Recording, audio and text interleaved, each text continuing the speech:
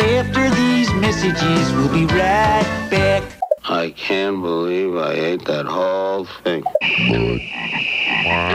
Are you in good hands? And now, a word from our sponsors. Hey everybody, welcome to After These Messages, where we bring you hot takes on commercial breaks. That's right, we're here to talk about TV commercials tonight. Good ones and bad ones, and ones where people say weird shit like this. It's incredible. I can't believe how long my roommate is lasting. My name is Andrew Walsh, and I'm here with Genevieve Has. Hello, Vives. Hi, Andrew. Do you remember these commercials from the 80s for something called roommate air fresheners? I don't. We might have to talk about that little piece of tape we heard later on in the show. But first, let's talk about what the real show is here today. You put it together. What do we got? I saw an ad recently for a movie tie-in with the movie, the new Top Gun movie, Top Gun Maverick. Yeah. And it made me laugh so hard because it seemed like such an incongruous pairing. And I started thinking about that, like, what are some incongruous pairings, particularly between, like, you know, typically between, like, entertainment movie franchises and movie, you know, big blockbuster movies. And in the rush to cash in on those brands, what are some weird things that some of those movies and stuff have paired themselves with or sold the licensing rights to? So we're going to talk about Strange Bedfellows, and then I've got a quiz for you that's kind of a jump off from that idea. I'm trying to think, what is the most odd pairing for something that would advertise but use Top Gun to do it? And I'm thinking, is it MiG fighters? Is it Russian MiG fighters? That would be quite incongruous. If they ever did, yeah. If Putin ever decides that he wants to, like, do some kind of marketing campaign for the Russian military, I guess Top Gun would be the weirdest, like, co-branding they could come up with. You saw Top Gun, the original movie. You've seen that before, yes. Right? Growing up? Yeah, of course. So I watched it a lot growing up, but I watched it off of this cassette tape that we had, this VHS, that we taped off of NBC, I believe. Oh, no. That must have been a big shock for you when you finally saw it as a full thing. First of all, I still don't think I've ever seen the sex scene. I'm not even joking. Is it good, or is it pretty, like, you know, is it glancing? Because I mean, it's very... I'm going to say something that sounds bad. It's very blue, by which I mean... There's a lot of the color blue in it. It's that era, right? It's that era of where, like, everything... There's a lot of, like, flowing drapes romance and whatever, equals right? blue filter. Sure, right. I mean, it's sexy, I guess. Like, it's kind of like the you know, platonic ideal of a certain kind of, like, 80s sex scene. Right. Because I don't know how much of that was cut up for what I saw. That's why I was wondering, like, do you actually see body parts? I assume that whatever I saw was edited for television, but I'll tell you this. I was very confused about one part in that movie that made no sense until I think maybe somebody explained it to me, or maybe upon the 8th watching, I finally figured out that he gave the middle finger to a MiG fighter. That's why I was thinking about this. They don't show it. Then they refer to it later. I think it's... well, ironically, I think it's Goose who uses the word bird. I think maybe not ironically, but aptly, because... a goose is a bird, is what I'm getting at there. Okay. But I think he says... Thanks for walking everyone through that. I think he might have said something about a bird, but I think maybe the first time I watched the movie, I didn't realize that bird meant middle finger. Uh-huh. I think we just said middle finger or flick off or flip off. Uh-huh. Did you say flick off or flip off? I don't really want to have that debate. Okay. It's not a debate. I'm just curious. Did you say that growing up? Yeah, I said flip. Did you? But anyway, yeah. So I think I later figured out. Oh, he gave the middle finger to that Russian fighter. Yeah. Yeah. Anyway, is that what we're talking about today? No. No. Also, we have a lot of jingles and voicemails. Yeah, to go I'm through. excited. I'm hoping to get through in a really great email as well, related to inflationary prices and the astoundingly low price of fast food. Yeah. This one going back to the 90s, a campaign that still blows my mind. So somebody sent that in. We should mention here that we were invited to be on another podcast recently. In fact, I feel a little bad. We were on this podcast a couple of weeks ago, and I forgot to mention it on the show last week, and I feel bad about that. Well, being invited to be on someone else's podcast is very strange to us. Yeah, that's true. And We're it was it's so far outside of our wheelhouse that I think we just blanked it out. That is true. But we were generously invited to be on K-Pod, which is a podcast by a friend of the show, Ben Harrison, and his buddy Dan Kennedy. Wait, El Farto? Are you talking El Farto and yes, Machine Bolt? He Ben plays El Farto, and his partner plays Machine Bolt Kennedy, and it is it's a podcast about a zoo crew that's living in the 90s and doing they're a morning zoo crew. And we got to come on and play characters. It was really fun. We should say, so we were on the episode 2 weeks ago on K-Pod, and we were invited on there to give a little radio advice. If you're looking for it, the episode title is No More Mr. Nice Hosts. Right, and we were giving some advice to the boys over there on how to improve what they're doing, because I think they have a good foundation for what they're doing, and they're successful in their own right, but they still have some growing to do. They're so funny when they get to listing other competing zoo crews that they're competing against in the LA area. It is so funny. I highly recommend going back and listening to a few episodes to kind of get familiar with the vibe and the rhythm. And it's a really funny parody of a very specific time in radio history. It really is. It's a really fun show. I was binging it like a maniac on my road trip recently, and it was hard to quit that. All right, I wanted to really quickly before we get into your Strange Bedfellows thing. I mentioned that little piece of tape we played at the very top of the show. It was for roommate air fresheners. It's incredible. I can't believe how long my roommate is lasting. Now, I guess I'm kind of spoiling the ending here because we now know that it's an air freshener, right? But I kind of stumbled on this campaign today for these air fresheners, and they all have the same fella in them. I just found this fascinating. I don't know if this will translate or not, Genevieve, but so it's this kind of good-looking, I think good-looking guy, I'm going to say maybe in his 20s or 30s, who's clearly a very eligible bachelor type of guy, right? And so this first commercial that I stumbled on is probably not the first one in the series, which made me find it even weirder. So you just see this guy, you see a closed door from inside of an apartment, right? And the door swings open. And then you see this guy come in, drop his bags on the ground, and start talking directly to us in the camera. I can't believe it. Don't you ever quit? I've been away a long, long time. I mean, a really long time.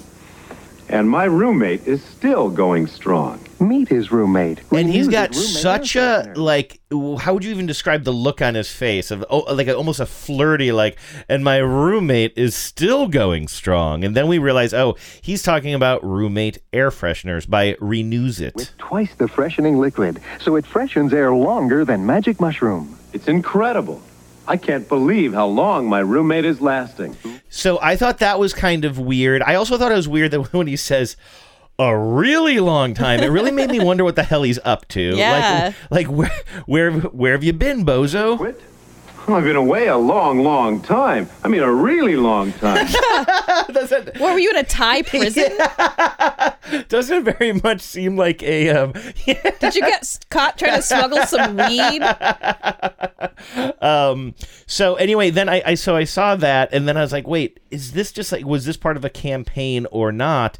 And then I stumbled on this one here where he's, and I want to say that maybe this is the first of the series, he's in a bedroom. It's not, it's just weird. He's sitting in a chair.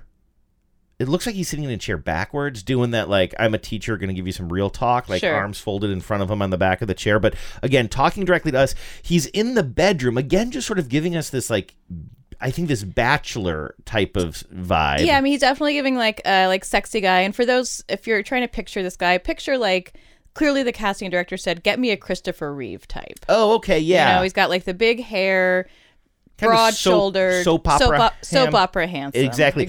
And he's in this one. He just happens to be in a bedroom, and I think that is sort of telling. But it's just like such a plain 80s looking bedroom too, which I can't quite imagine him having this bedroom. It just looks like there's some. I mean, it sounds like he's an international drug runner. He's rarely at home. That is true. I'm not married, but I have a roommate, a new roommate. This one's like a breath of fresh air in my life. I'll be living a long time with this roommate. I feel like there's so much subtext here that we're slightly missing somehow. With this roommate. Like, is this? Are we meant to read is he an eligible bachelor or a confirmed bachelor? Oh, that's interesting. I don't get that. I get I think it's supposed to be my roommate and me. Our relationship's gonna last. In fact, I wasn't thinking this before I started going down this I don't road. really think he's coded as gay. No, I don't think he is either. I think this is actually, I wonder if these aired a lot during soap operas. I could totally see that. Yeah. That actually makes a lot of sense. But these are just so weird. You would never air an ad like this, which is, I think, targeting single men. Oh, interesting. During soap operas. Well. Who are they're not a demo for that viewing, for that viewership. Well, let me ask you this. Is there any chance that it's not targeting men, it's targeting women, but it's almost like if it works for him, it'll be great for my family, in the same way that, because he is an attractive man who looks a certain way and is talking so flirtily to the camera, and it's like, if I see an air freshener commercial for Febreze or whatever, and they're using as a test case a teenage kid with his dirty socks all over his room or whatever they do, it still gets the message across to me, even though I don't have any teenage kids. You know what I mean? I know they're picking the stinkiest thing, which is that's the thing that we can all understand with the symbol, what's being signaled there. This is confusing because you're right. It does have a flirty vibe, the way he's talking directly to the camera. He's obviously was cast for his handsomeness. There is a kind of a come hither quality to his delivery, but I think it's aspirational for men of your apartment is probably gross. Don't be more of a lady killer. Have an apartment that doesn't smell like a murder dungeon. I just want to find one more and see if you stand with this, because there's another one where he's taking off his shirt and getting into a shower that just seems to me like this is not a commercial aimed at men at all. It seems very much for the female gaze, if you will. Let me just see if I can find this, and if not, then I'll give up here. I'm not the kind to kiss and tell. But I gotta tell you about my new roommate. This roommate gives me a fresh feeling. It's gonna last a long, long time. Meet his roommate. He is taking off his shirt. He's disrobing in front of us and giving us the most come hither look in the world. I find it hard to believe that this is aimed at men. Well, I would disagree, because as he takes off, he starts clothed. His shirt is open at the collar or unbuttoned. But then as he takes the shirt off, the camera actually zooms in, so we never see his body. Oh. I think this is aspirational for men who want to date, who want to. It's a way. It's like a cologne ad, basically. My roommate and me, we'll be living together a long time. Anyway, I don't know what that has to do with Strange Bedfellows. We'll put it in the show sheet or the group, the Facebook group. Tell us what you think. Yeah, exactly. But for now, let's get on with what we're supposed to be talking about today, which is Strange Bedfellows.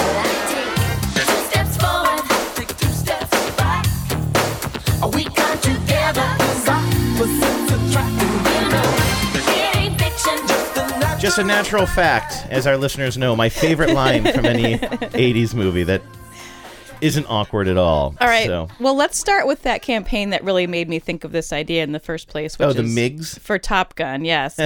After Russian MiGs, I think this is the most hilarious concept that you could have for a Top Gun themed advertising campaign. This is for Applebee's.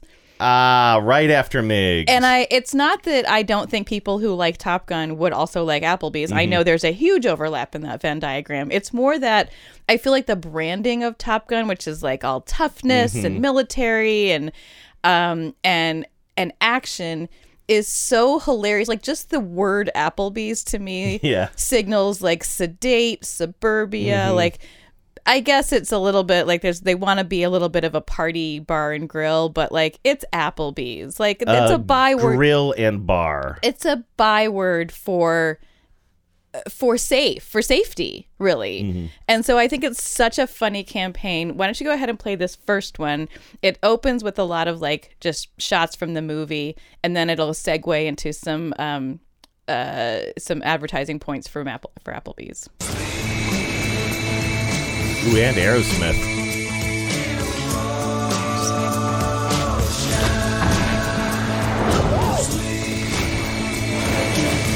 You're just seeing a lot of planes.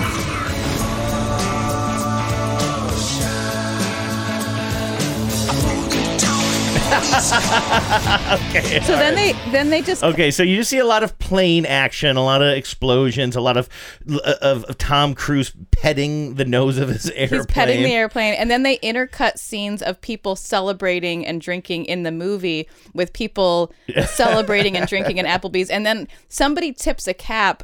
And I guess we're supposed to interpret that as him being a veteran. Yes, you get it's an older gentleman. You don't see the front of his cap. But you can see that he has some sort of pins on the front of his baseball cap that I almost guarantee you is like the type of hat somebody would be wearing at the VFW hall. But they can't show you what it actually is because I think that would be stolen valor. Yeah, maybe if that's an actor and not actually. Yeah, that is a weird matchup. Now, there is one thing, and I don't know if you know this, and this goes back to the original movie. Do you remember the scene where Iceman is like telling Maverick, I don't like you, you're dangerous, and he's sort of like snapping his teeth or whatever? Yeah. Everybody thinks he's chewing gum. He's not. That's a breadstick. Did you know that? So in a certain way, I sort of feel like this was decades in the making. Decades in the making. Well, why don't you play this next one, which is a little bit more explicit. This one's for Applebee's, and the name of this commercial is Buzz the Bee.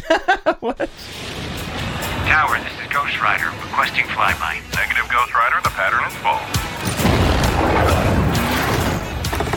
So now we're inside an Applebee's. Whoa. And we're meant to believe... I just got it. Buzz the Bee. Yes. I literally just got it. And we're inside the Applebee's. We're watching an attractive female bartender. She kind of looks up as the windows start rattling and the drinks start sloshing. And what we're meant to interpret it as is Maverick is buzzing the Applebee's. So clearly...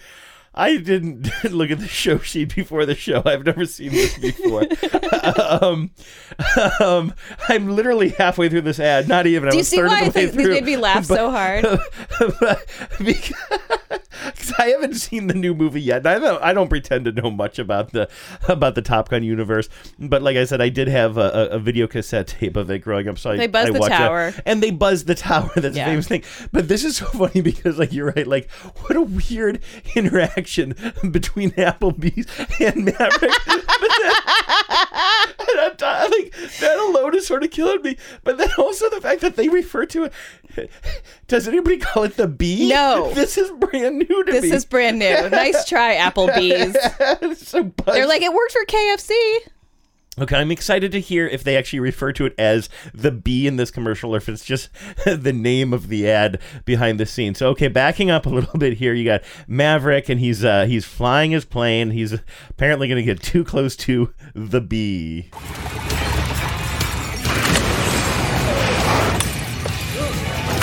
Whoa. This is creating chaos. Maverick, having any fun yet? Okay, and they're also just so lame. Like the bartender rolls her eyes and goes, "Oh, Maverick." Now that is not the kind of the ingenue from the movie, of course, right? Because the woman that he is in a relationship in the new movie, because I listened to a podcast that was reviewing the movie, is like age appropriate, I believe, right? I think she's a woman who might have had she was the bartender in the original movie. Oh, is that right? I don't know. I mean, I guess that makes sense that they would have this bartender doing that, but I can't imagine that's the actress. No, this is too young of a woman, I'm sure. But yeah, no, like real chaos. First, you just see some beers kind of rattling on the bar. And the woman is Jennifer Connelly, right? Who's his love interest in this movie. And that's for sure not Jennifer Connelly. No, it isn't. But then, chaos really breaks out in the Applebee's. I mean, all the glasses He's way too low to the deck. He's way too low to the deck. And again, like, does that make you want to go to Applebe's? It seems like That seems scary. Just seeing, like, again, like an Applebee's, like you said, to set it up, like it just is like a safe place. Now, you and I really lean into that. Yeah, maybe I'm a really the most imperfect audience for this campaign because I specifically associate Applebee's just because of that long-running joke we have about going to the Applebee's of our mind, right, as a place that you go when you don't want to feel threatened. Exactly. Really quick, I don't know if we've ever said this on the show, so really quick background on that. You and I went to see the movie The Ring, I believe, right, in a movie theater, and it was, I mean, it really shook us. Like, it was really terrifying. And we left the theater, and I think you turned to me and said, probably the only time in our relationship that you said this, you took my arm and you looked up at me lovingly and you said, we need to go to Applebee's. Because you needed to be somewhere safe, and there was an Applebee's down the street. And so ever since then, if we find ourselves in any kind of perturbed state of mind, we'll say, let's just go to the Applebee's of our mind. That might mean turning on an episode of 30 Rock, or just doing anything that is just very basic and comforting for us. But yeah, seeing, like, it's just funny. It's like, okay, well, let's just show our restaurant being totally fucking destroyed. Just like glasses literally falling from the ceiling and shattering, food going all over the place. And also, I think someone fell over. And the cut, like the chopping of the scenes from the movie to the scenes inside the restaurant are just so worlds apart. Yes. That is such a bad commercial. Yeah, I mean, it's Buzz the Bee. Let's buzz the bee. I'm changing it from let's go to the Applebee's of our mind to let's buzz the bee. Let's buzz the bee. Yeah.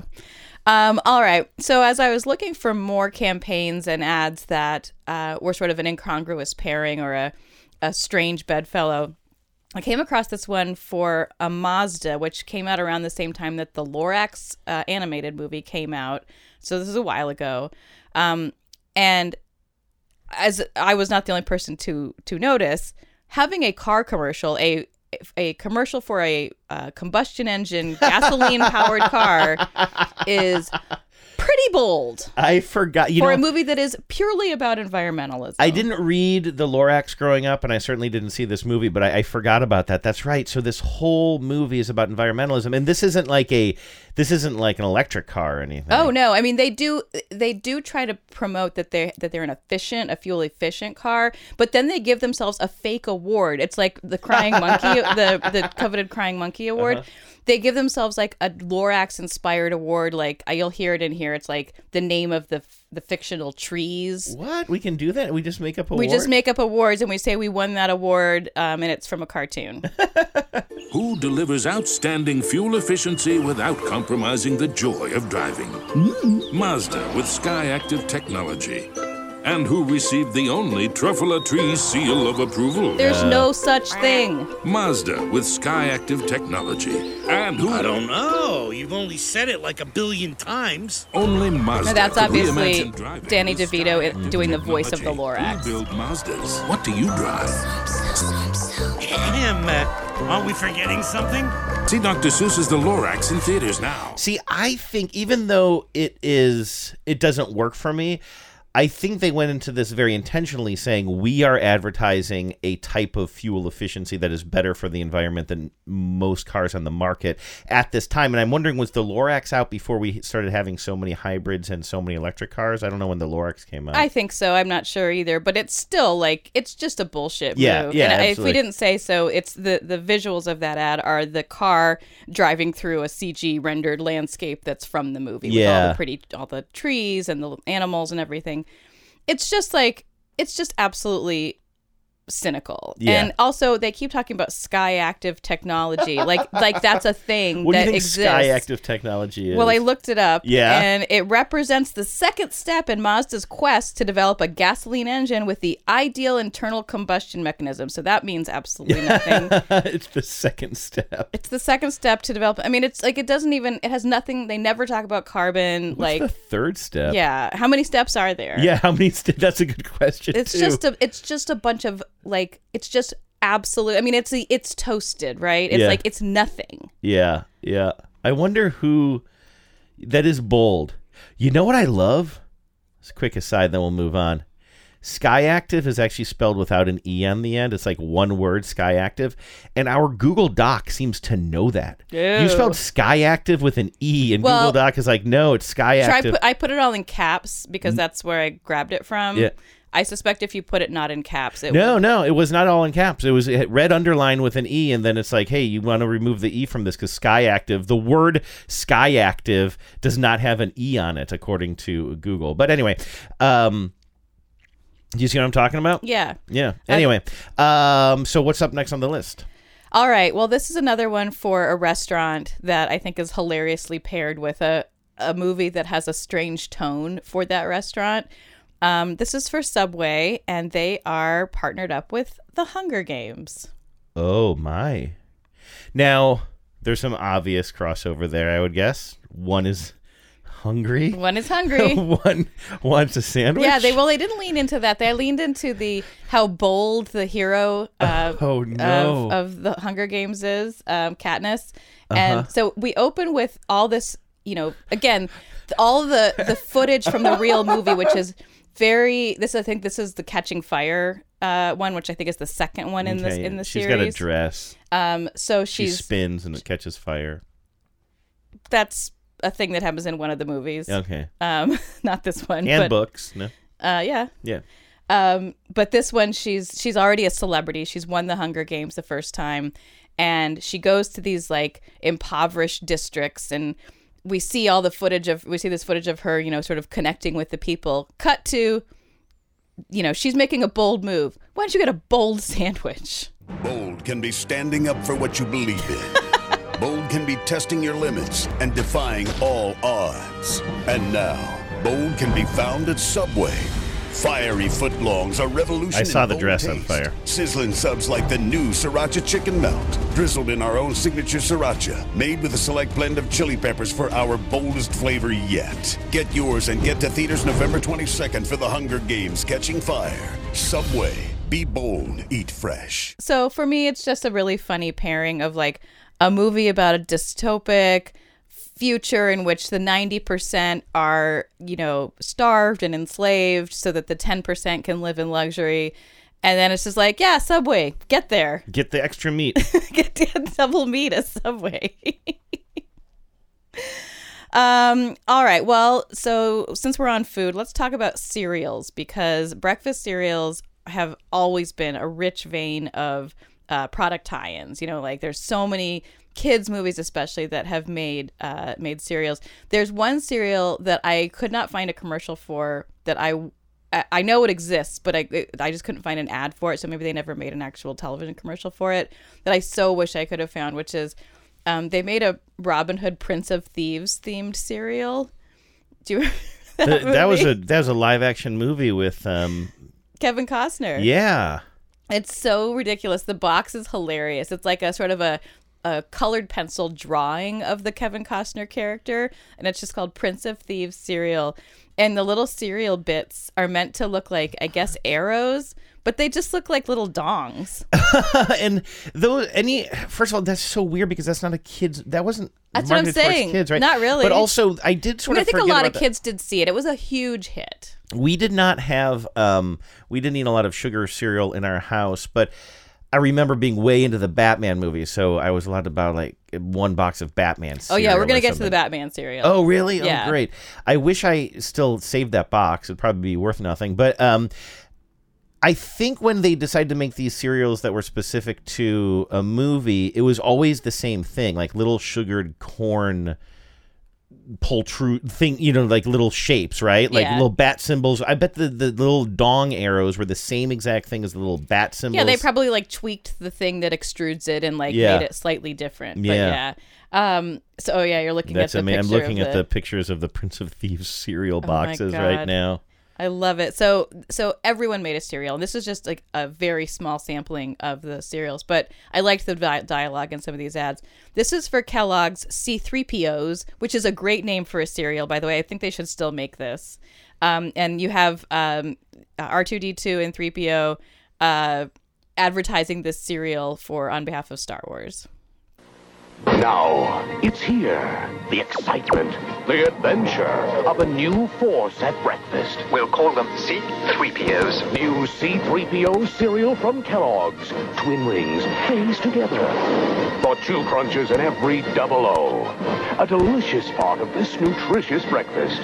Now you can experience the taste of Kellogg's C-3POs. A crunchy new force at breakfast. May the force be with you. So it's like 2 Cheerios sort of stuck together, so there's 2 loops? Yeah, which doesn't make any sense. They describe it as if it's somehow relevant to the plot or the shapes of something in Star Wars, but it's not. There should be little X's for X-Wing. Oh, well, they're C-3POs. They're C-3POs. But then if there should be 3 O's then. Yeah, I don't know. Yeah, they're just like, I don't know. They should be P's and O's. Like you said, they should be 3 P's and O's. But like you said, they just took the cereal extruding machine and like made a minor tweak to it.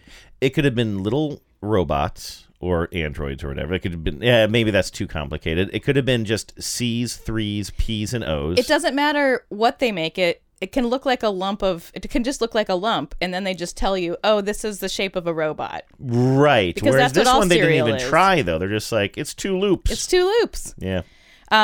Here's one that for E.T., and this one I like. It's basically the bicycle scene from E.T., except it's not any of the real actors. Oh. And they kids in the suburbs. It's just kids 80s. in the suburbs on their bikes, and they're biking up to where the spaceship lands at the end. But instead of the spaceship landing, a giant box of cereal descends onto the landing pad.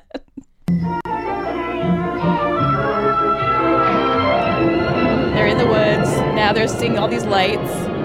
It's descending. Oh, it's a giant cereal box. New E.T. cereal. Made with E.T.'s favorite flavors. Made with E.T.'s favorite real flavors. Peanut butter. Shaped like E's and T's. Wait. Good. New E.T. cereal. A glowing part of this good breakfast. This one is different. I think I remember that now. He said it's chocolate and peanut butter, and I do remember that, in fairness, those were the only flavors that we have any evidence that E.T. liked. E.T. likes. So yeah. I say that's not a strange bedfellow. I argue that is a good bedfellow. All right. Well, they did a good job. And to your point earlier, they fully went for it, and they made it E's and T's as the shape of the cereal. Yeah. That's interesting. Yeah, I like that one. I like it too. I don't necessarily think all of these are terrible ideas, but I just think some of them are that one I just liked because of the descending cereal box spaceship. Mm-hmm. This is the Batman cereal that you mentioned earlier. I'll bet you I'll remember. I haven't seen this commercial since my youth, but I'll bet I'll remember this. And this is, of course, from 1989's Batman, Tim Burton's Batman. And I just love the opening line of this. The adventure continues.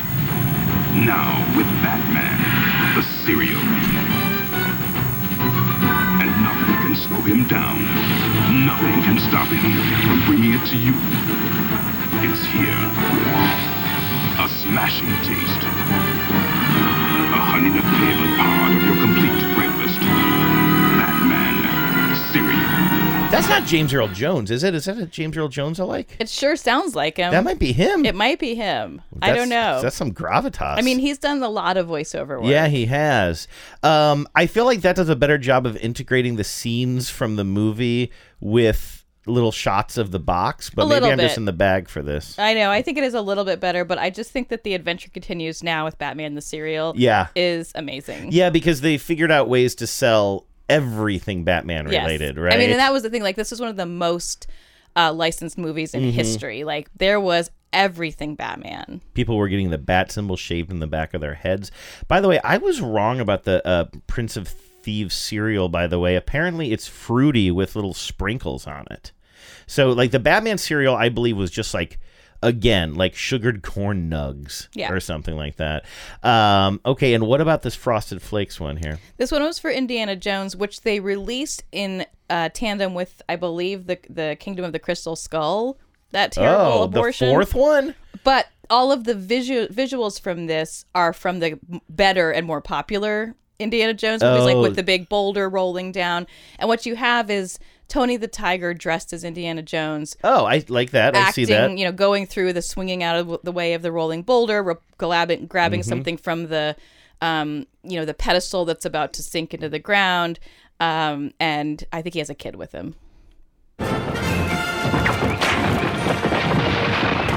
That was close. If what you seek is this delicious part of a complete breakfast, first you might want a spoon. You can find one of 3 Indiana Jones spoons in specially marked boxes while supplies last. It's time to eat. So there's special little spoons that come in some of the boxes. Some special light up spoons where if you grab the handle, the spoon, the bowl of the spoon lights up. How much do you think I could buy one of those spoons for on eBay? $25. Let's see here. I'm going to put it at 10. Well, I can buy a whole box. No, just the box itself. No spoon. You can... Wow, that's right. People collect cereal boxes, don't they? You can just get the collapsed box for $25, and it doesn't even have the spoon in it. So the spoon seems like maybe it would be more. Wow. Here's just the spoon.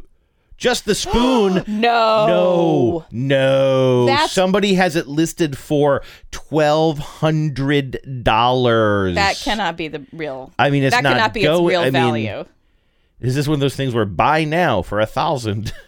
If so, right. I'm about to buy it. My goodness, I think I seriously underestimated the value that people are putting on these collector's items related to cereal boxes. Because I did used to work with a fellow who collected cereal boxes. Well, and we are in this weird era where like everything collectible is like an insane value. No, here we go. You can buy 2 of them for $7, and the money goes to charity, it says. I bet you that the person who listed it for $1,200 was told by their partner or parent that they had to sell it, and they were like, great, I'll list it on eBay. It's listed! I listed it! Get off my back! Mom! Trying to watch my shows! I won't do this. So somewhere between $7 and $1,200 lies the value of a light-up Kellogg's Indiana Jones themed spoon. By the way, this seller has a 100% positive feedback. By the way, the $1,200 one. Yeah, exactly. But how many feedbacks? This person just 5. This person is selling old action figures of baseball stars. There's a Barry Bonds action figure in the packaging I can get for $17. A Sammy Sosa. A-Rod. Looks like an A-Rod is in here. A Mark McGwire. It's just all the heavy hitters. Yeah, you can also just buy steroids off this person for $1,200. Exactly. Okay, I'm sorry. This is this guy's monument to steroid abuse. It's the steroid series, and we have one more on the list here, Genevieve. Yeah. So this one actually is, I wouldn't describe it as a strange bedfellows because it's really just marketing for the movie, although I do think it's a hilarious concept. But as I was looking for examples, I came across a Freddy Krueger water pistol, which I just thought was funny because, like, of all the ways Freddy Krueger kills people, like, water pistols, like, not even remotely on the list, or, like, firearm isn't on the list. But I couldn't find the ad for that, but I found this Freddy Krueger hotline, this 900 number. This was from the era of there being all kinds of 900 numbers where you would call and celebrities would just, like, I guess, pre-tape a bunch of things that you could hear them say. Yeah. And this Freddy Krueger hotline is hilarious. You asked me before the show if I remembered this, and I said no.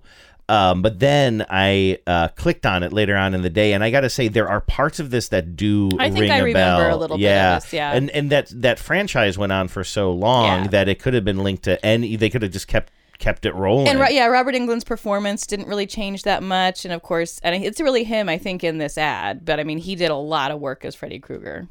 Once again, foolish friends, Freddy Krueger is on your phone. Why do I have to be foolish? I guess just for even engaging with him. I guess. It never Once pans again, out. Foolish friends, Freddy Krueger is on your phone. Dial this number now. I've got some tales to tell. Freddy's favorite bedtime stories. Dead time stories. All Dead time. brand new, straight from my boiler room to your home. Like, he says bedtime. Like, did they originally just write dead times, but they're like, maybe people won't get it, we have to really hammer it home, so he says bedtime, then he corrects himself with dead time, like the Crypt Keeper? Yeah, except the Crypt Keeper would never. He would just give it to you. He would just give it to you straight. You know what? I've said this many times before. The Crypt Keeper trusts his audience. That's what we say that all the time. The way the Freddy Krueger hotline does not. I've got some tales to tell. Freddy's favorite bedtime stories. Dead time stories. All brand new, straight from my boiler room to your home. It's Freddy Krueger on your phone. So dial this number now if you dare. Tell him Freddy sent you. $2 the first minute, 45 cents each additional minute. Children, get your parents' permission before you dial. Sure. What parent would allow their child to call that number? I mean, maybe with supervision. Maybe you all do it on speakerphone together. I mean, I guess with supervision, it's a fun family activity. I guess too, like, I mean, of course, as an adult, I've seen the Nightmare on Elm Street movies, and they're just nothing but silliness. There's nothing remotely scary about them. But as a kid, I actually wasn't allowed to watch them, and they were held up as like, it wasn't branded or sold really as ironic or silly horror. It was, I mean, yes, there were jokes and all the dumb puns and everything, but like, it was mostly marketed as just adult horror. So do you want to know what happens when you call the hotline? Because I just looked it up here, and I'm on 80shorror.net. With the Krueger hotline, callers could dial in for the low value of just $2 for the first minute and be confronted with Freddy Krueger himself. The caller would then be granted several trivia questions, which range from moderately to extremely difficult, in order to rack up points and take the top spot of so it's high like a score. game. I guess so. So interactive. They don't even bother to tell you that. It's actually more cool than the thing that they advertised. It says, of course, this meant by the time you were given enough trivia questions to score high enough, you probably would have invested several $100s. So that's how, because they got to keep you on the line. Yes. So if you are being challenged and feeling like you're being successful, wow, that's really amazing. That is, that's kind of brilliant. You won't be surprised to hear I've never called any kind of 900 number before. I was tempted to call this. Like, do 900 numbers still exist? Like, if I were to just call this right now, just on my phone, just to kind of see what would happen, is there a chance that I'd be charged? What, I'll be charged $2? I don't want to pay $2 to find out if the Freddy Krueger hotline is still operational. And chances are 909-FRED is now just something filthy anyway. 1-900-909-FRED. That is what the number was. That is the number to call. Yeah. All right, you want to do a quiz? Yes. All right, so this is sort of a quiz. These were tie-ins, product tie-ins that I kind of discovered as I was doing my research today, but that unfortunately didn't have actual commercials associated with them. But some of them were so funny that I had to do a quiz about them. So what I'm going to do is ask you a question. I'm going to give you a multiple choice here, and one of them is true. 3 of them are made up. So you ready? Okay. Yep. Get my bell ready. I don't have a bad sound. Well, I'm not going to get anything wrong. That's the TBTL sound machine. We're not allowed to use that on this show. I think it's got a thumbs down if you're looking for the one. Yep. There you go. There we go.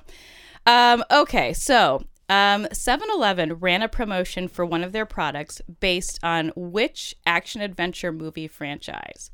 Was it National Treasure branded red, white, and blue Patriot Slurpee, a Sherlock Holmes campaign called Go Get a Clue and Go Get a Taquito, a limited time offering Avengers branded shawarma, or Fast and Furious Fast 5 for 5, get 5 7-Eleven hot dogs for $5?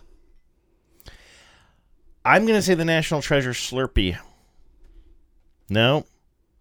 Okay, then I'm going to go. I didn't actually say that. I was just working it out with my team. I'll go with the hot dog one. Then it's got to be the hot dog one. No? Really? What was it? It is Sherlock Holmes campaign called Go Get a Clue and Go Get a Go-Go Taquito. Wow, that was near the end. That might have been my very last one I would have guessed. It's the worst one. Wow. People made a lot of fun of it. The posters were hilarious. Because not that everything has to, clearly I'm not staying in my lane this show, but like, the connection between taquitos and Sherlock Holmes just seem worlds apart because the brand, culturally. Yes, because this is of course, the Robert Downey Jr. and Jude Law Sherlock Holmes, and it's very, sort of steampunk and London and gray and, 7-Eleven taquitos. It's just, and also in just a million years, it's so far from. And what again, Sherlock Holmes is English, and a taquito is, I don't think it's a traditional Mexican food. The taquito, but it's more Mexican than English. Exactly. It's just such a weird, like it should be boiled meat. I thought you were gonna get it just because Go Get a Clue and Go Get a Taquito was it seemed so bad. Right. I thought that you were like making up ridiculous stuff. All right, here's another one. These are all. I would say you should err on the side of the ridiculous. That's my one clue to you. Is like if it seems ridiculous, it's probably the right answer. Mattel marketed a toy tie-in for a popular children's movie series that caused an outcry. Was it A, Toy Story branded Buzz Lightyear helmet that sealed too tightly and created a risk of suffocation? A Night at the Museum themed action figure that appeared to depict the character played by white actor Owen Wilson in brownface? An Incredibles branded invisibility cloak based on the character of Violet, whose power is invisibility, that was marketed towards girls and criticized for sending an anti-feminist message? Or a vibrating Harry Potter branded broomstick that was too much like a sex toy for kids? Broomstick. There. They had to pull it from the shelves because they were selling vibrators to kids. Because kids were putting vibrating things between their legs. Yes, that's right. Interesting. All right. Okay, this next one is, improbably, Nintendo DS made a game based on what popular teen movie? And before I say the answers, let me tell you, I made up a wrong answer to this, and then just to be sure, I Googled it, and one of my made up answers was a real Nintendo DS So game. Are there two answers here? No, I left the I only made up 3 fake ones. Okay. All right, included 3 fake ones. So this is a video game based on a teenage movie. Yeah. Okay, so far that seems like a good pairing. Teenagers like video games and movies. Yeah, but these are sort of like teen movies that aren't like. Oh, it's not like Teenage Mutant Ninja Turtles. No, they're not. They're like teen. It's like Say Anything. Teen soap opera movies. Okay. Yeah, teen drama movies. My answer is Say Anything. It's not Say Anything. Okay. A, Mean Girls, in which a player competes to become prom queen as a new student at a cliquey high school. Oh, that would be missing the point of the movie. It would be. B, American Pie, in which a player must accrue stud or studette points by seducing various characters. 13 Going on 30, in which a player must look for clues to reverse the spell that has turned them from an adolescent to an adult. Oh, that seems reasonable. Or Election, in which a player can either play as Tracy Flick or Mr. McAllister, either trying to win the school election or prevent Tracy from winning the school election. Ooh, that sounds fun. I played that one. That's good. The only one that sounds really off to me is like that first one. What was the first one again? Mean Girls, in which a player competes to become prom queen as a new student at a cliquey high school. Yeah, I think it would be that one because it seriously misses the point of that movie, right? So that's my answer. Nice. That's the one. It completely misses the point of the movie. Tracy Flick, that would be really fun to play the character or to play the principal who's trying to shut down a student. But it would be so funny to make a movie based on what's the director of that movie? Alexander Not Payne. I think it's Payne. Is it Payne? Okay. Yeah. And I didn't know that Alexander Payne directed that movie. I'm fairly sure he did. Oh, interesting. Yeah. And so it's a very sophisticated, I mean, yes, it's a teen movie, but it's like it's not just a romp. Like, it's a sophisticated satire. We don't have to go down this line, but I think I get him confused. He's not the person who made Nebraska, is he? Because I think there are two. Is that the same person? That might be right. Oh, I can't interesting. remember. Okay. All right. 2 more. Kenner Toys made a set of kid-friendly action figures based on what very adult sci-fi horror classic? A, David Cronenberg's Scanners. B, Ridley Scott's Alien. C, Paul W.S. Anderson's Event Horizon. Or D, Brett Leonard's The Lawnmower Man.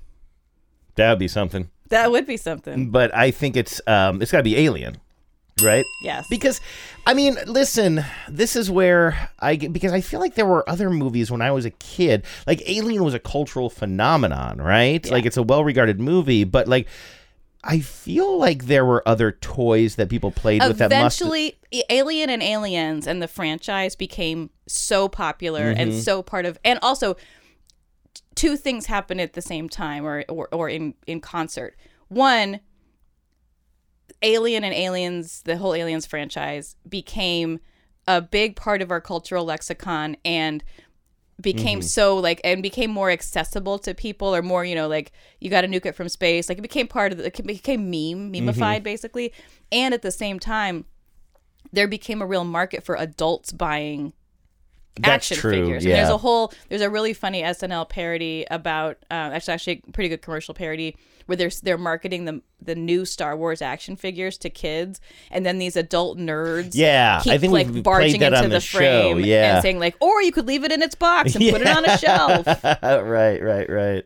So I think but this Kenner one was made long before. It was for Alien, keep in mind, not Aliens. Alien was released as an adult sci-fi. It's an R-rated movie. Like, it was a very strange thing to have a movie that probably no children had seen to have an action figure associated with it. Right.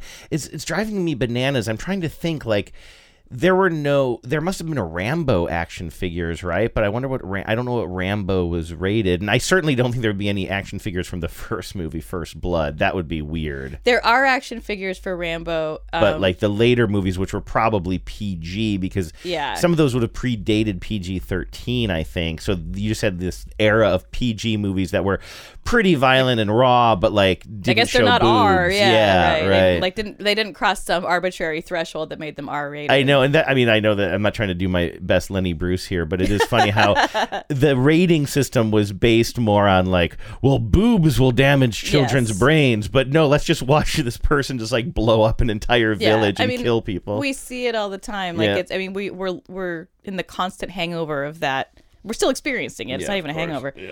All right, last question. And this one's a little bit different. 3 of these answers are real. One of them is fake. Which of these Avengers branded products was not a real marketing ploy? Was it the Thor-themed dumbbell-shaped alarm clock, the Thanos-branded snap-activated desk lamp? Wait, what kind of a desk lamp was it? Thanos-branded. Oh, right, because time is ticking with Thanos, right? Well, and he, snaps his fingers. His fingers, and the light goes on, light goes off. Yeah, okay. Lamp. Sorry, I was picturing a clock. Well, the first one was a clock. Okay, gotcha. That's what happened. I'm really tired. My brain just got scrambled there. Okay. Dumbbell clock. Dumbbell-shaped alarm clock. And then, activated light. Okay, I like that. Okay, yeah. Hulk-branded cologne called Smash. Okay. Or Mr. Potato Head dressed as Ant-Man. I'm going to say the cologne is... Oh, yeah, because they're all real except for one. I'm going to say the cologne is made up. No, the cologne is not made up. She's reaching for the thingy. Then I'm going to... Is the lamp made up? Oh, that sounds like the best one. Even though I kind of messed that up in my head, I kept picturing that my brain was still on clock. But I love that you snap on, snap off the snapper. I think that'd be great for that'd a desk be lamp wonderful. Or any yeah, kind of lamp. Yeah, I like it. Yeah, take a note, Marvel. Yeah, exactly. I have a feeling that toy is inevitable. Look, you made a reference. Hey. While I was queuing up music. I don't hear words saying, only the echoes of my mind. How'd I do on that quiz? I think I got most of them. You did. You got 3 out of 5. Nice. Okay. Sounds good. What do I get? The satisfaction of a job well done. Oh, speaking of, we have an announcement on prizes coming up in a little bit. But first, let's read a couple of emails and hear from some voicemails here. I got this note from Nate in Tacoma. We recently did a show about inflation, and we were talking in that show about how cheap fast food is and how fast food always is compared to the other prices of the time. And got Nate here saying that it reminded him of this 1990s McDonald's campaign for 29-cent hamburgers and 39-cent cheeseburgers. I'd like to point out again, this was not the 1920s. This was the 1990s. I vaguely remember this. Yeah, really, I had no recollection of this at all. It was astonishing at the time, even. Yeah. Let's see here. Nate says, I was 10 years old at the time, which was probably the last year in which eating fast food was number 1 in my pleasure rankings. I remember spending the night over at a friend's house who happened to have 7 siblings, all homeschooled. His dad drove the 12-passenger van through the drive. So think about that. So that family, assuming that there's 2 parents, that's a 9-person family. Was he staying at like the house of the lady who wrote Educated? Right. Yes. This is those vibes. His dad drove the 12-passenger van through the drive-through and passed bag after bag after bag of hockey puck-sized burgers into the back seat. No French fries, no sodas, just burgers and water and ketchup. Lots of ketchup. My friend showed me how to... That is grim. Yes, my friend showed me how to dip the burger into the ketchup like a big, flat chicken nugget. I don't remember how many we ate, but we stuffed ourselves and had bags of burgers left over, which we then put in the refrigerator for lunch the next day. It was glorious. I thought that was going to end a different way. Yeah. First of all, because I thought, wow, this is a family that has a lot of kids and is broke, relatively broke because of that. And so therefore they need to scrimp and save a little bit. But no, they got plenty of burgers for the next day as well. And everybody was really full. So why not just ease up on some of the burgers and get some of the fries and soda that makes a fast food meal fun? I'm sure the fries were still like $2 or whatever. Oh, right, of course, because the promotion is just on the burgers. Yeah, and they make the promotion because they assume most people are not, flat earth or preppers or whatever. Right. No offense. To your friend's family, and that they're coming there and that it's a loss leader. But the trick with the loss leader is they can only get you if you buy other stuff. Yes, of course. I'm sorry. That's an obvious. That's the whole point of the story, and that was lost on me for a moment. Okay, so here's the commercial that Nate remembers from the time, and this is the original 29-cent hamburgers, 39-cent cheeseburgers. When you break it down, that's an extraordinary percentage of money that goes just towards cheese. It is, yeah. I mean, again, keep in mind, it's a loss leader. Yeah. Now, in this commercial, we see presumably a couple, and they're sitting on a pier somewhere, and they're I love this 90s kind of, for some reason, almost fisheye lens. Yes. This guy is kind of leaning into it, and the woman is crying, and she's inconsolable, and he is trying to cheer her up, and he's trying to kind of defend himself. I treat you right, don't I? I always do what you want to do. Like, remember last Sunday when you wanted to go to McDonald's for 39-cent cheeseburgers? I took you, right? And what about Wednesday for 29-cent hamburgers, huh? It's not you. Well, what's wrong? It's Thursday. Now at McDonald's, you can get 39-cent cheeseburgers every Sunday and 29-cent hamburgers every Wednesday. Did somebody say McDonald's? I forgot about that tagline. Did somebody say McDonald's? That also feels very 90s to me. It really Maybe just because it is, but there's something more to it. We should do some kind of quiz or game with all of the McDonald's taglines over the years. Oh, yeah. And try to guess what year they came Yeah, that's actually from. great. It also rings a bell. Did we do that already? That's been our real MO this year, is repeating a lot of stuff. Yeah. You do something long enough, you're gonna forget what you did at the beginning. Did we ever acknowledge that I put together a show a few weeks back, maybe a couple of months ago now, that was literally the same topic as we had done in 2015, and you and I just didn't realize until after? Oh, it was the whispering one. Yeah, I even said, but it was a different kind of whispers. Well, it's what's funny about it is that, because I did say as we were doing it, this feels familiar as a concept. And I went back and looked, and we had a show called Whisper Campaigns, which was the obvious title for that. And then we called this most recent one Hush Money. Oh, right. But the weird thing is, there are enough commercials that have whispering in the dialogue that almost without exception, maybe there was one overlap. There was almost no ads that were in one show and in the other, and in both shows. And I think that also speaks to, what we were trying to accomplish and the fact that we produced them individually, because I think your Whisper Campaign show was focused more on slogans like zoom zoom. Yeah. And those types of things, where mine was just about characters actually right. telling secrets, and we just had different approaches to it. I think that's true. And I think hands down mine was better. This next commercial was also sent in by Nate. He said he doesn't remember this particular ad. I will notice this must have been maybe a little bit later because the prices have jumped up. This is now 39-cent hamburgers and 49-cent cheeseburgers. So, you got to be rich.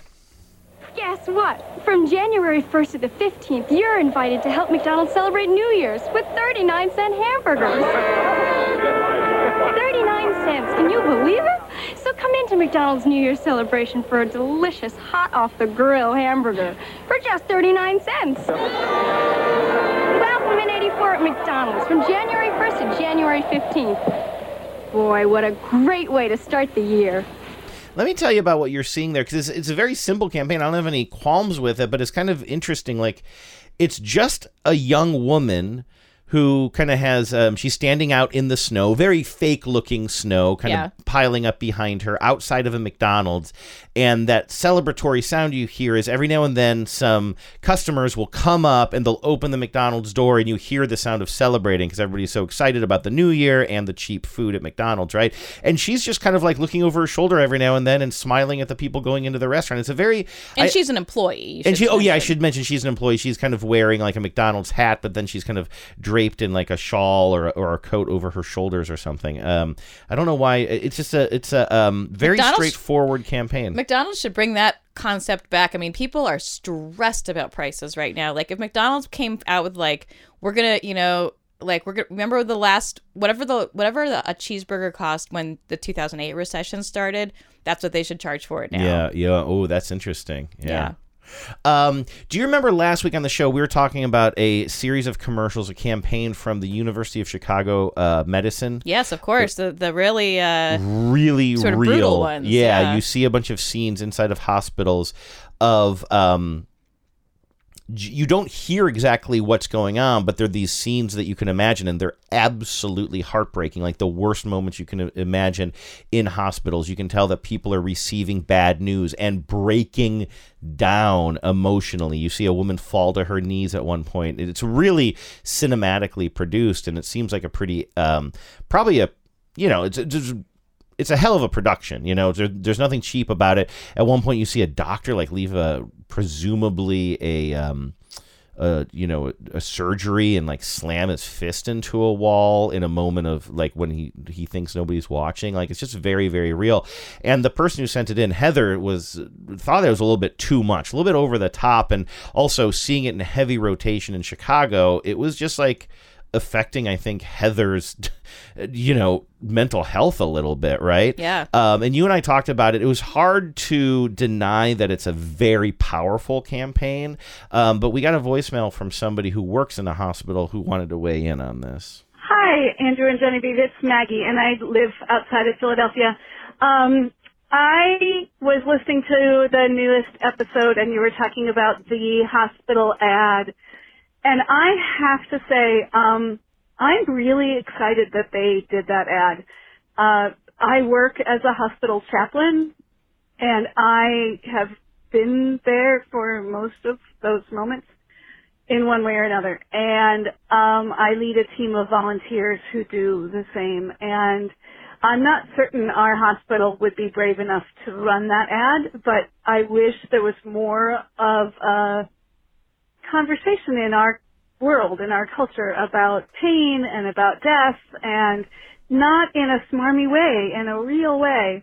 Although I totally agree that this should be used sparingly, this commercial, because if people are annoyed by it and tuning it out, it only adds to all of the ways that we're averse to those moments.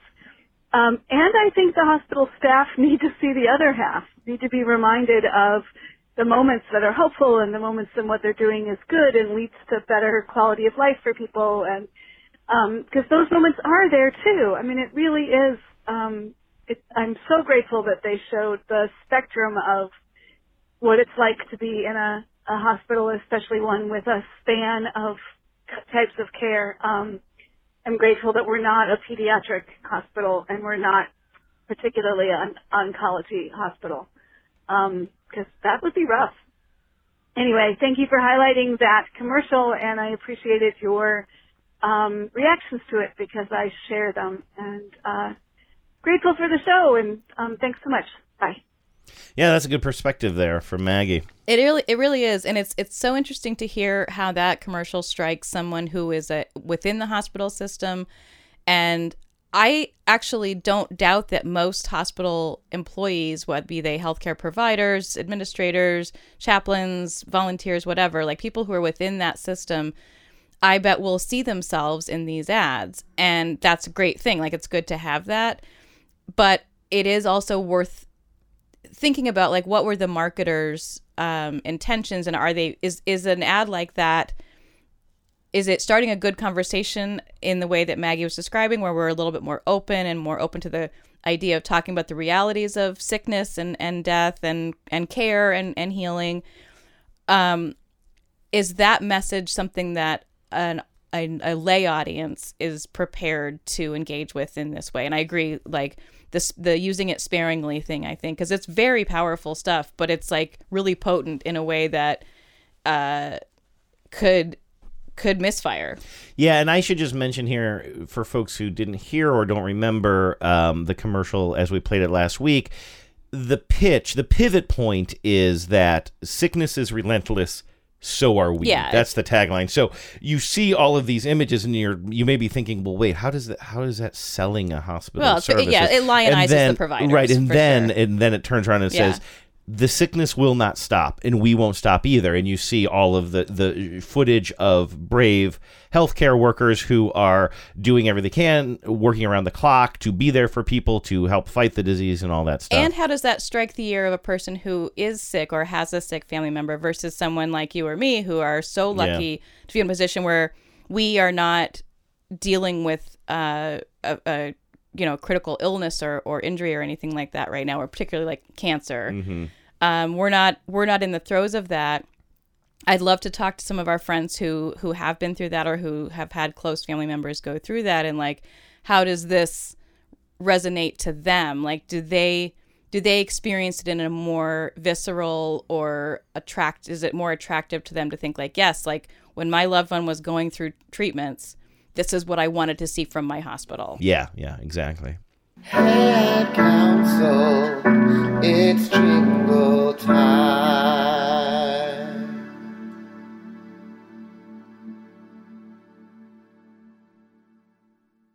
Hi, Genevieve and Andrew. It's Anna from the Greenwood neighborhood of Seattle, and you played another jingle, and it was so cute sounding, and not to be thirsty, but here I go again.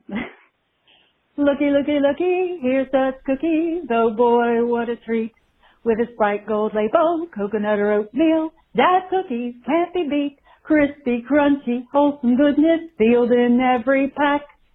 Serve Dad's cookies anytime for a mighty tasty snack. Looky, looky, looky, here's Dad's cookies. Oh boy, what a treat. Children love them, always have them. Dad's cookies can't be beat. You know, it kind of reminds me of that song by, like, Irving Abramson, Let's Misbehave. It brings that to mind. Anyway, love the show. Bye. That, of course, Anna in Greenwood, who...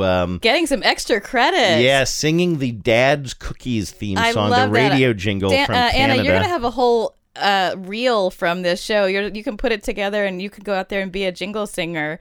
That was fantastic. I love that jingle. And Anna, of course, is one of the two people who called in and answered our challenge of singing the Kmart jingle from the 1960s, which was very long and complicated and beautiful.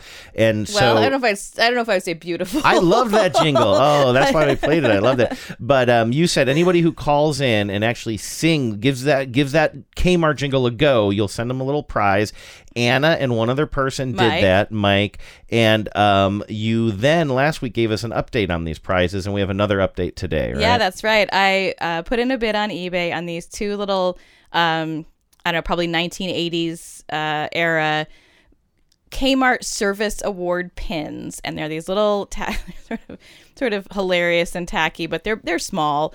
They're small, but like hefty. They're hefty, yeah. They don't feel cheap. They're not cheap. They're little. They don't feel cheap. They're little, probably gold-filled pins with these little rhinestones or semi-precious gems in them, and they say Kmart on them. They arrived in the mail today. I'm so excited. Anna and Mike, you can look for them to arrive in your mailboxes very soon, I hope. Now, that Dad's Cookie jingle, should we play a little bit of the... I mean, Anna did such a good job with that. I don't even know, do we have to play any of the original? Here's the radio jingle. She hit it perfectly. Looky, looky, looky, here's Dad's cookies. Oh boy, what a treat.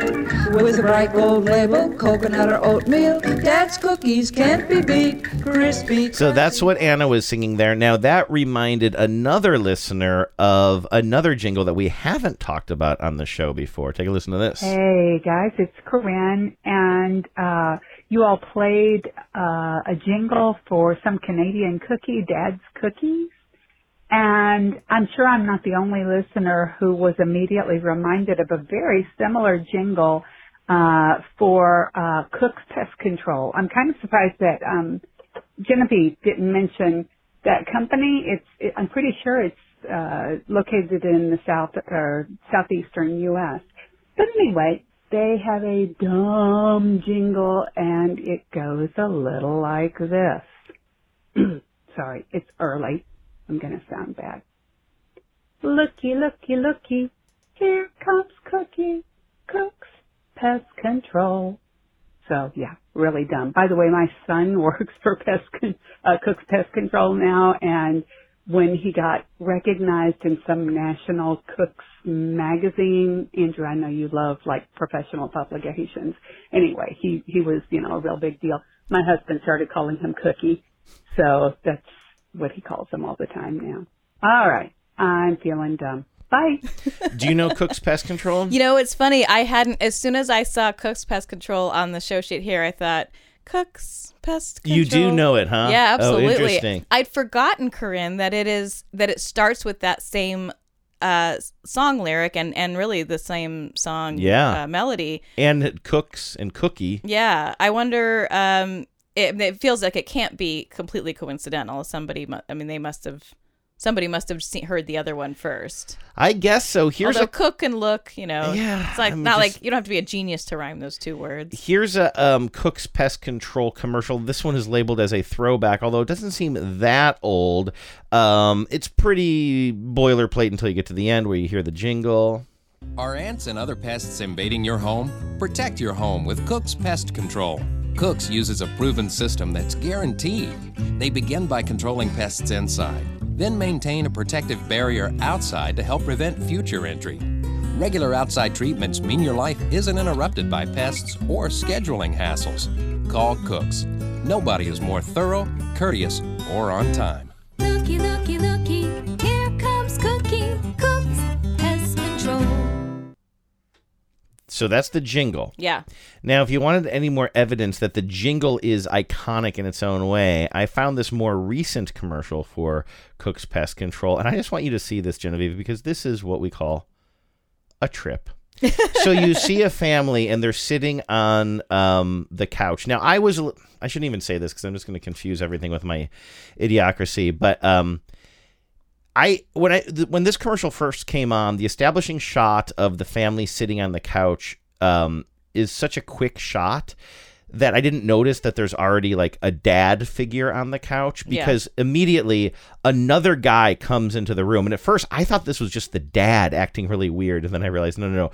This is somebody outside the family. This guy who is, spoiler alert, essentially a pest for these people. It almost reminds me a little bit of the Geico commercials or something. So this family's trying to live their life. It looks like in this case you have the teenage daughter, the tween-age son, and the dad, and they're watching TV, and then this pest of a man who comes in, I think, like wearing shorts, and I'm trying to figure out what it says on his t-shirt. He's wearing a t-shirt that is also like partially covered most of the time, but it's got some big message on it. He just plops down on the couch and starts like digging around the cushions and finds a little piece of popcorn, and he's excited about that. Oh, I love this show. What's this? Couch corn. Okay, now we see the mom. I see what his shirt says. Oh, what does it say? It says, I flexed and the sleeves fell off. Oh, yeah, but it's weird. You can't tell that it's a sleeveless shirt because he's got a green track jacket over it. Such a confusing thing to put in this ad. If he's you're a dirt bag. Like, they're trying to signal that he's a dirt bag, but they picked a bad thing to put on him, which is a shirt that you can't read it, but you want to try to read it. Exactly. And it's like it's supposed to be about pests. It's interesting. Anyway, now it's a totally different scene. It's the kitchen. The mom just made a cake and she's admiring it. And then he comes and he like wicks some frosting off of it with his fingers. This is actually the funniest part of the commercial here. Buttercream. Nice, Carol. It's Karen. He says, buttercream, nice, Carol. And he kind of nudges her with his elbow hard. And she's like, it's Karen. Now he's in the bathroom and he's using an electric toothbrush. You can tell this commercial hasn't been made that recently because, although it says 2020, you would think that in this day and age, they would never have a woman be a Karen on purpose. Right, because that signifies something else, which I do feel bad for all the Karens of the world. I feel bad for the Karens of the world, but I didn't invent this problem. Right. Now he's in the bathroom and he's brushing his teeth using one of these family members' electric toothbrush. The boy shows up in the doorway, doesn't say anything, but just gives this guy like a hard eye roll. Is this yours? Now he's sitting in the kitchen floor and he's eating the cat food right out of the cat bowl. I mean, he's using his fingers at least. Really? Come on, guys, not the jingle. So that's the point I wanted you to hear. So then he hears that jingle and he knows that something bad is about to happen to him, and he looks out the window. I really and he like sees that ad. It's like it's very cheap. It's cheaply made, but I actually think the performances are great. Here, I'll give you the button on it then. So he's looking out the window. He's like, oh, come on, guys, not the jingle. And it's funny, like, you never hear the lyrics, right? There's just the music in this one. And then at the very end, he jumps onto the couch again. Come on, guys, not the jingle. He dies at the end. He just points at the screen and says he dies at the end. I like it. I think that it's borrowing some energy from the Your Cousin from Boston.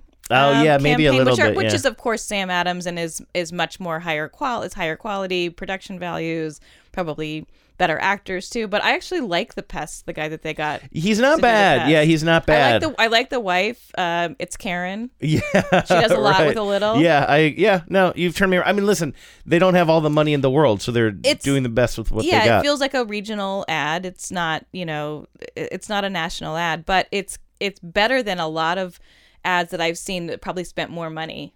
And it's also just kind of cool. And again, the point of that being that they don't even have to play the jingle anymore. They can just reference it. And to have that kind of root is pretty powerful.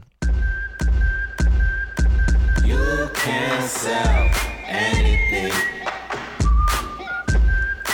You can sell anything. Hey, we actually have some more jingles in the pipeline. We just didn't have time to get to them all today, so please continue to send yours in as well.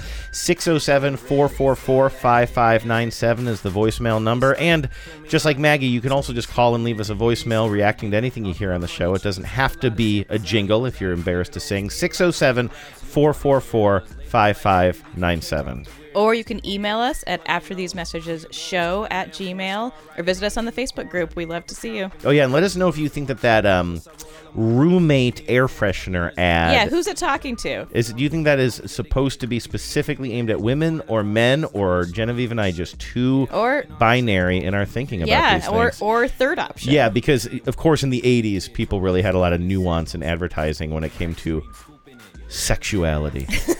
All right, everybody. We'll talk to you next Tuesday.